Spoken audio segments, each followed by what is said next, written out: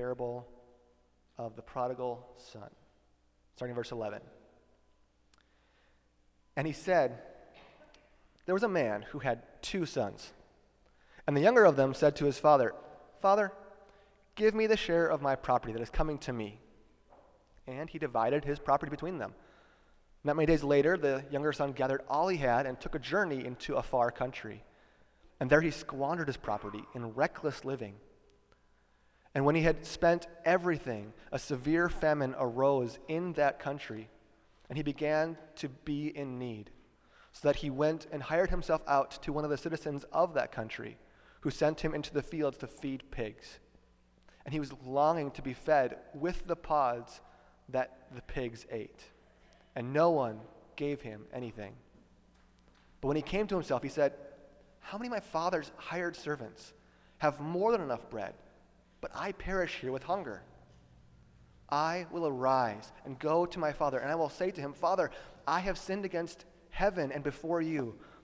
I am no longer worthy to be called your son. Treat me as one of your hired servants. And he arose and came to his father. But while he was still a long way off, his father saw him and felt compassion, and ran and embraced him and kissed him.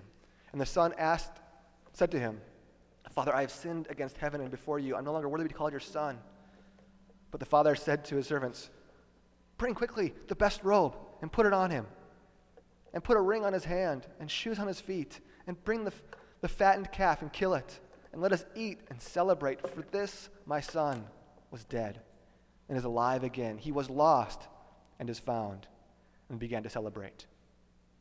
Now, his older son was in the field, and as he came and drew near to the house, he heard music and dancing. And he called one of his servants and asked what these things meant. And he said to him, your brother has come, and your father has killed the fattened calf, because he has received him back safe and sound. But he was angry and refused to go in. His father came out and entreated him, but he answered his father, look, these many years I have served you, and I never disobeyed your command. Yet you never gave me a young goat, that I might celebrate with my friends. But when this son of yours came, who has devoured your property with prostitutes, you killed the fattened calf for him. And he said to him, son, you are always with me, and all that is mine is yours. It was fitting to celebrate and be glad, for this your brother was dead and is alive. He was lost and is found. May the Lord bless the reading of its word. Please stand with us. That he was eating with all these tax collectors and sinners, and they say, why does this man receive and eat with tax collectors and sinners?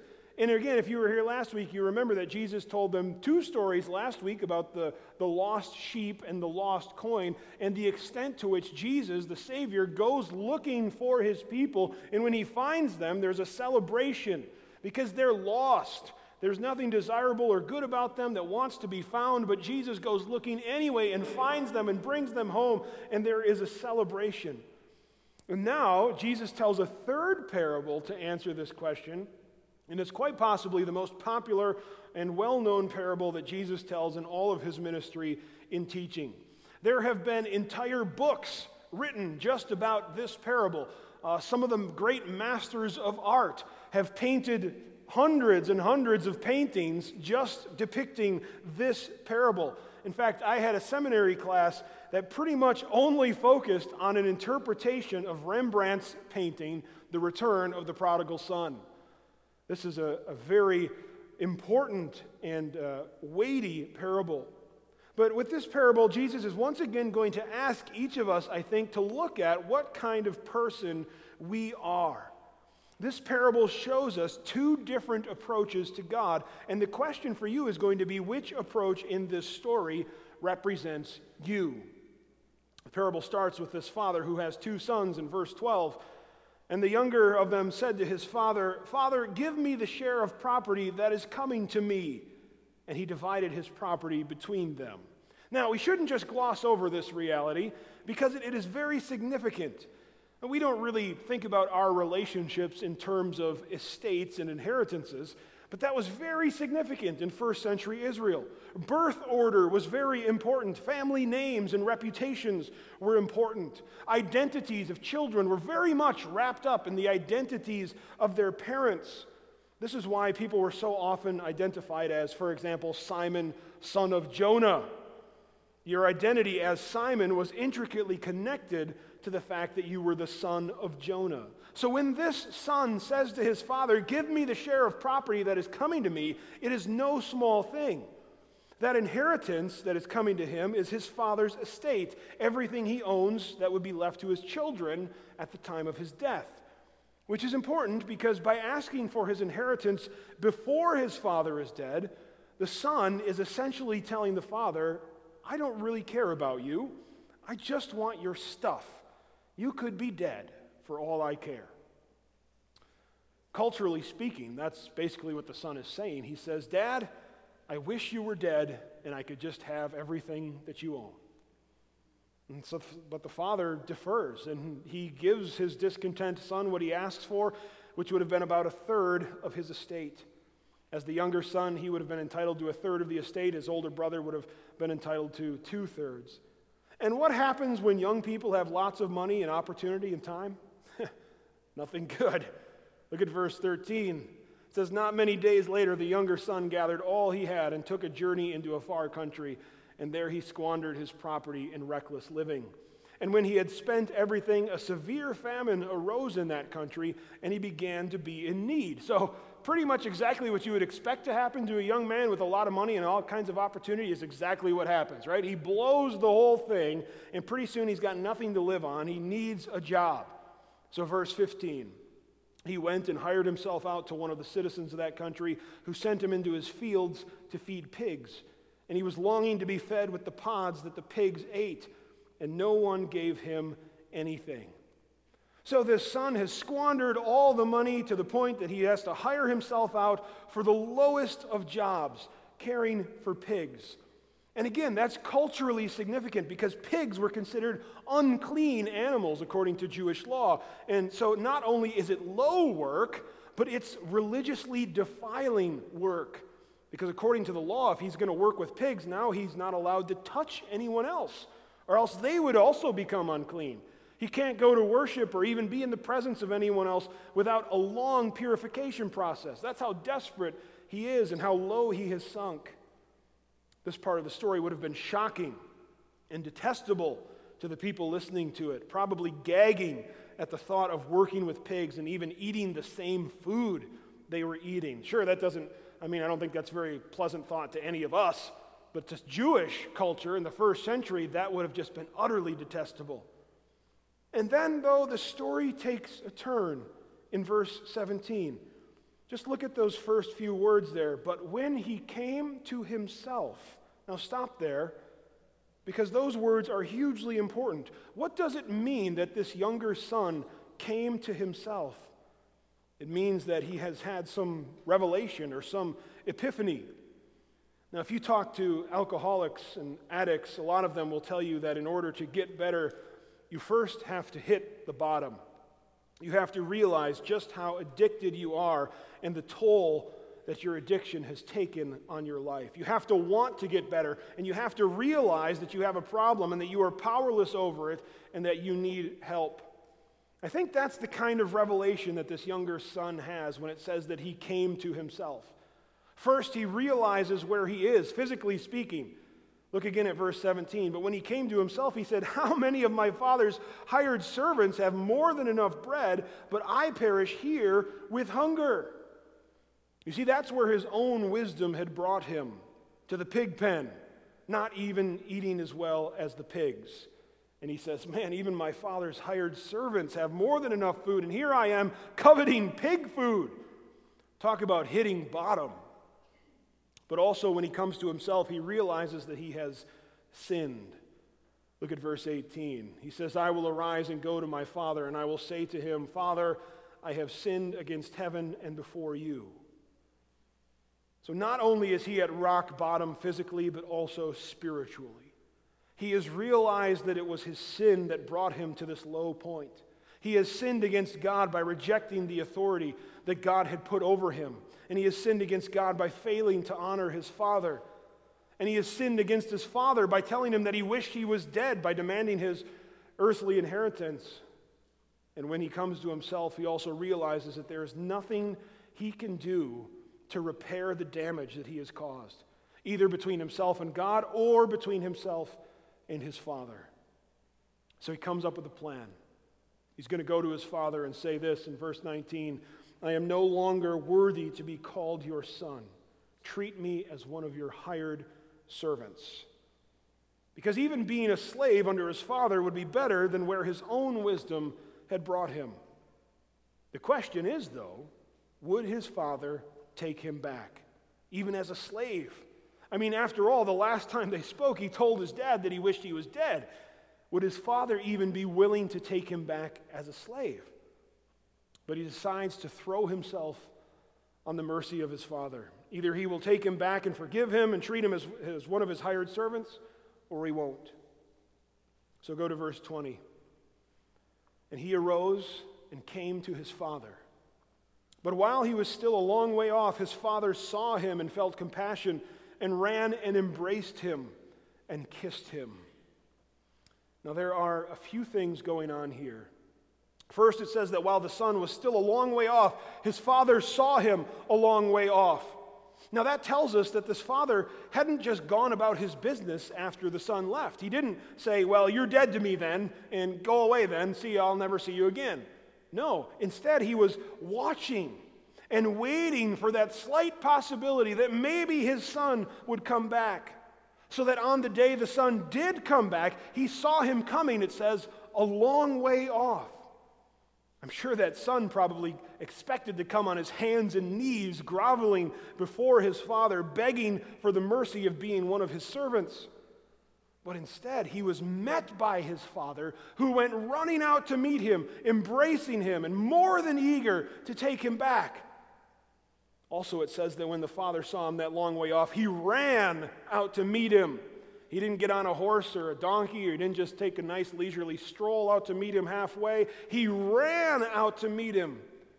And that's significant because, again, in first century culture, Jewish men didn't run. Believe it or not, they actually thought that it was undignified for a noble Jewish man to run. So Jewish men, you'd never find a noble Jewish man running anywhere. But what does his father do? He says, "Forget about my dignity." And he runs out to meet this son. And also consider the condition the son must have been in, right? I mean, he was caring for the pigs. He was probably filthy. No doubt he was still ritually unclean. And so by touching him, this father would also have become unclean. But he doesn't care. It's worth it to have his son back. Verse 21, the son said to him what he had rehearsed, "Father, I have sinned against heaven and before you. I am no longer worthy to be called your son." Remember, that was his plan, to conscript himself as a slave to his father, because even his father's slaves were doing better than he was when he was in that pig pen. By his reckoning, he would be fortunate to be his father's slave. But there was no guarantee that his father would take him back even as a slave, so here he is putting himself at his father's mercy. And now verse 22, the father said to his servants, "Bring quickly the best robe and put it on him, and put a ring on his hand and shoes on his feet, and bring the fattened calf and kill it, and let us eat and celebrate. For this my son was dead and is alive again. He was lost and is found." And they began to celebrate. Remember, that son thought he'd be lucky to be accepted back as a slave, but that's not what happens. Instead, the father restores him to his prior status, full sonship, full membership in the family. Now, the father here, of course, is a picture of God, and it shows us, how does God receive sinners? Just as this father receives his lost son. The father ditched his dignity and ran out to meet his son. And so does the Lord. He ditches his dignity. He leaves heaven and takes the form of a servant. And he runs out to meet lost people who are coming home. He humbles himself, even to the point of death on a cross. And to secure the restoration of his children, he rises from the dead and he defeats death so that they can be welcomed home, not as a servant, but as a full member of his family. So that once was dead, which was once dead is now alive. And you might think that that's where the story ends, right? I mean, we've seen the tension in the story, the resolution, and if it ended right there, it would be a happy ending. But it doesn't end there, and not everybody's happy. If you look at verse 25. Now his older son was in the field, and as he came and drew near to the house, he heard music and dancing. And he called one of the servants and asked what these things meant. And he said to him, "Your brother has come, and your father has killed the fattened calf, because he has received him back safe and sound." But he was angry and refused to go in. His father came out and entreated him, but he answered his father, "Look, these many years I have served you, and I never disobeyed your command, yet you never gave me a young goat that I might celebrate with my friends. But when this son of yours came, who has devoured your property with prostitutes, you killed the fattened calf for him." And he said to him, "Son, you are always with me, and all that is mine is yours. It was fitting to celebrate and be glad. For this your brother was dead and is alive. He was lost and is found." Remember, Jesus tells this story as an answer to the question of the Pharisees as to why he receives sinners and eats with them. And Jesus has told 3 parables now that all have essentially the same answer, and that answer is this: I came to save sinners. Sinners are the only people who will be saved. So, are you a sinner? And the reason that Jesus eats with tax collectors and sinners is because they are the lost children who have finally come home.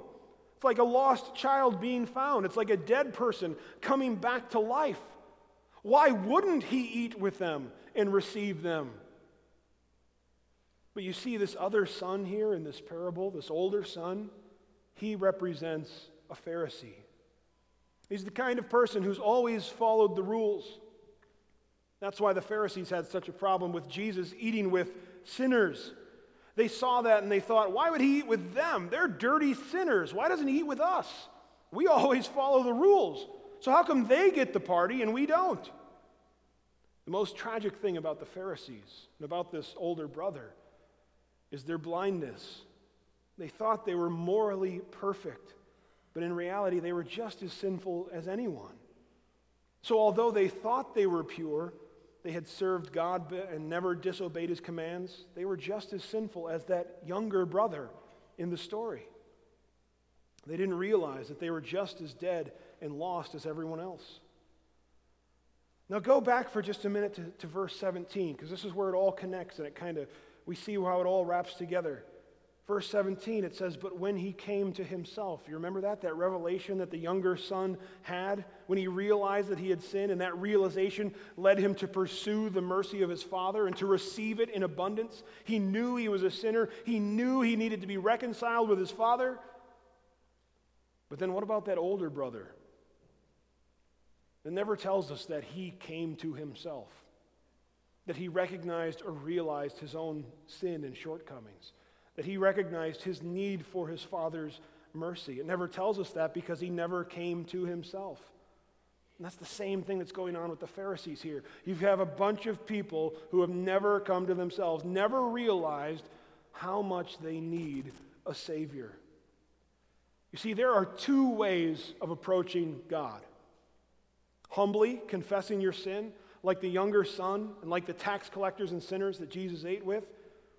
Or you can come proudly, extolling your own righteousness like the older brother did. I always obeyed the rules like the Pharisees did. We always obey God's rules. There's 2 ways. You can come one of those 2 ways. But folks, only one of those 2 ways will get you into the party. And the arms of God are most widely open when we come confessing sin, not declaring how great we are. What you saw this morning in the 6 people who were baptized was prodigal sons returning to their father, asking for his mercy, and their father giving it to them in abundance. Not that baptism itself did anything for them, but rather that it is a symbol that they are redeemed prodigals, prodigal sons and daughters who have come home, confessing their sin and throwing themselves on the Father's mercy and love and grace. And in so doing, they find that He is more than eager to eat with them, more than eager to give them the best robe, to put a ring on their finger and shoes on their feet, and throw a party for them, because He has created them in His own image. He has purchased them with His blood. These people who were baptized have come to God confessing their sin, and they've found that loving Father who has run out to meet them with His arms wide open. You see, perfect people don't need a Savior. They don't need redemption. Only sinners do. If you're here this morning and you're a sinner, you've come to the right place, because there is a loving Father who is running out to meet you, who wants to give you the best robe and the best ring and put shoes on your feet and throw a party. But if you're here this morning and you're morally perfect, number one, you're deceiving yourself. You're not morally perfect. And number two, you won't have anything to do with God and His salvation. God doesn't save perfect people, because perfect people don't need to be saved. So are you really as good as you think you are? I want to encourage you this morning to follow that younger son's example and come to yourself. Use what I've said this morning to give you kind of a reality check and to confess your sin and come to your loving Father.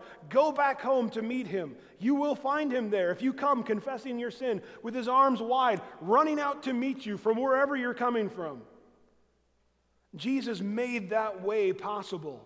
He's the one who laid the path for you to come back to your Father through His death and through His resurrection. Again, there is no reunion if our Savior is still dead and in the ground. But He is not. He is alive. It's one of the most historically reliable events in all of human history, the resurrection of Jesus Christ. There's more historical evidence for this event than virtually anything else in history. We can know that Jesus is alive. And because He is alive, we can always come home to the Father. So I invite you this morning, as we think about the Lord's resurrection, to come home to the Father. But as you come, confess your sin. Come to yourself like that younger son. Acknowledge your sinfulness. Confess it to the Lord, and you will meet Him with His arms wide. Humble yourself and come today. Let's pray. Our Father God, we thank You that You are that loving Father who longs for a reunion with His children, that loving Father who overflows with mercy and grace and forgiveness for those who would come, that loving Father who longs to throw a celebration, to give His children the best robe and to put a ring on their finger and shoes on their feet and to kill the fattened calf and throw a party and play music and dance. Lord, that is what You want, because You are a good Father. Lord, You have made the way. You have given us all the invitation to come to that party by trusting in Jesus and what He did, the life that He lived, the death that He died, the power that He exhibited by rising from the grave and defeating death. Lord, this is Your invitation to us. What a marvelous invitation. God, I ask that You would soften hearts today to Your word. Soften hearts to be receptive to this invitation and to respond to it with repentance and faith. Lord, that Your Spirit would move among those who need You, so that they would come to themselves and that they would see that they have sinned against their Father. And Lord, that You would impel them to move forward on that road back home to meet You. God, I ask for Your blessing this morning, that Your Spirit would move and that You would work this miracle in the hearts of people whom You have called. Lord, we thank You for the testimony that we saw today of that very thing, of 6 people who came back home to their loving Father, whose arms are open wide. Lord, we thank You for the miracle of Your deliverance. God, bless us now as we go on from here today to be with our family and friends and to think more about all that You have done and how You overcame the grave. Bless us to that end. We ask in Jesus' name. Amen.